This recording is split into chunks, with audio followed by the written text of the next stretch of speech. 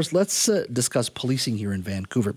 The Vancouver Police Department began voting on a new contract just yesterday. The deal comes with improved parental leave benefits and access to mental health supports. If members do ratify the contract, as they're expected to do, there will be an annual wage increase of 4.5%. Now, constables with more than 5 years experience will be making almost $122,000 per year, making them the highest paid in Canada.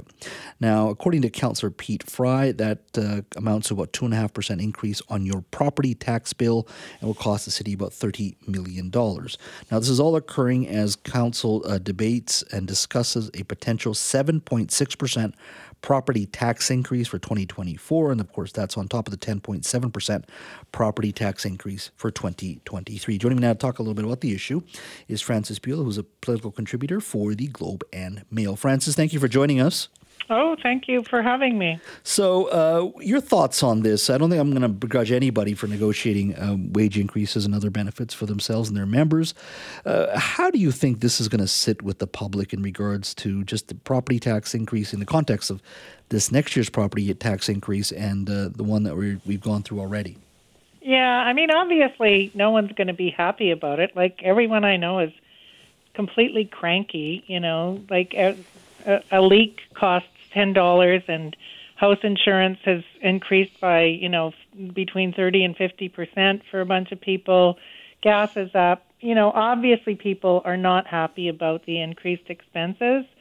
Those who support the police, maybe they'll be more supportive of this. I'm not sure. It's obviously like a very large amount, but you can see why it happened. Every jurisdiction is competing for police officers, and they don't want to lose anybody to Surrey or, Langley or wherever it is they're probably actually living.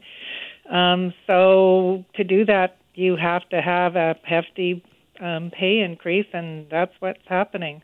I guess a third of the budget in the city is already to pay for policing, and one would argue, and some would argue, that look, there's unique conditions the Vancouver police have to deal with. You have more protest down here. So the needs are a little different for Vancouver compared to many suburban police departments. People who look at, Port Moody's per capita police spending, they're not at all taking into account the fact that you're policing a central business district. You have fireworks, you have protests, you have there's just, the population of the city increases during the day as people come in. So for sure, Vancouver does spend more per capita, but then it has corporate taxes, so it's not all on the residents. But yeah, it's a pretty big amount. I'm actually just peering right now on my screen at the 2024 draft operating budget, and so the full budget is $2.15 billion. And what they've got budgeted for police for 2024 is $440 million. So almost $500 million. Yeah, and I think it does say that the operating budget would hit $500 million by 2028. Now, remember, this is ABC, the so-called fiscally conservative party that's been elected for council. Yeah. How do they sell this to their own members and their own voting base and say, look, we kept taxes down to just around 18% over 2 years? I talked to the mayor about this recently, and he said he felt like he did a really bad job of explaining to people why the tax increase was needed the first time and how it was actually really a very low cost per day. I guess maybe he's going to have to gear up that speech again for this year, although we still have to hear from his task force.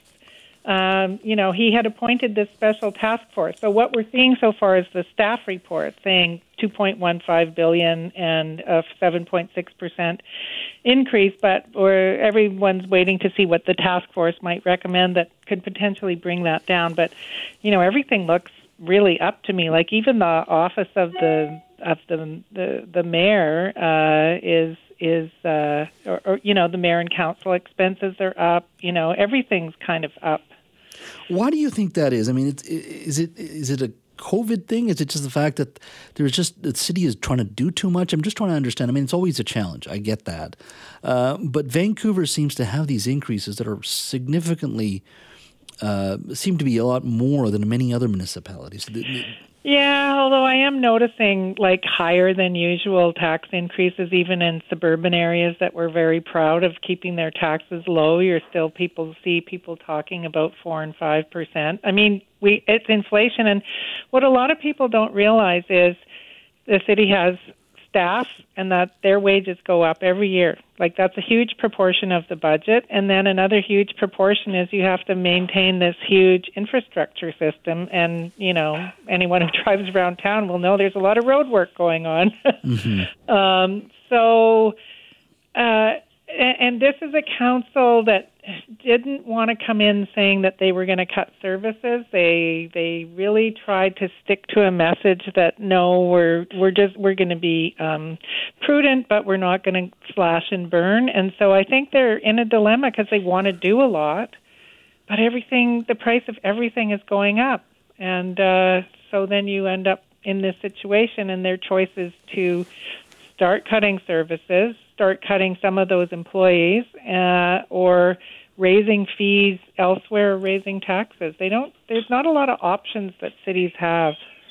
No, and I'm just looking at this. So even if it is a 7.6% increase with the 10.7 last year, it's 18.3, and that's not even me counting the compounding nature of these two increases. Yeah, you're looking at close to 19% easily. Yeah, if not over. And you're kind of going. You're the fiscally conservative guys. I mean, how long can you, as a brand, continue to do this? I mean, if it's even close to 7% the year after in 2025, I'm not sure what you take into the next election campaign and say, hey, look, we kept taxes down to a 25% increase. Yeah, I mean, I'm waiting to see what the task force says, and if they have some creative way of, somehow massaging that down. I don't know. I mean, it has been a part of my life for 25 years that there's some horrendous tax increase announced, and then all of a sudden it miraculously is half of that by the time they actually pass the budget. But I'm not sure about this year, given, we have the police contract, and also I believe one of the QPs is they're also in contract negotiations, and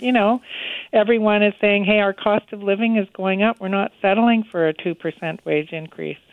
Well, it's going to be very interesting in regards to how the public respond to it, that's for sure. Frances, as always, thank you. Yeah, thank you. Till next time.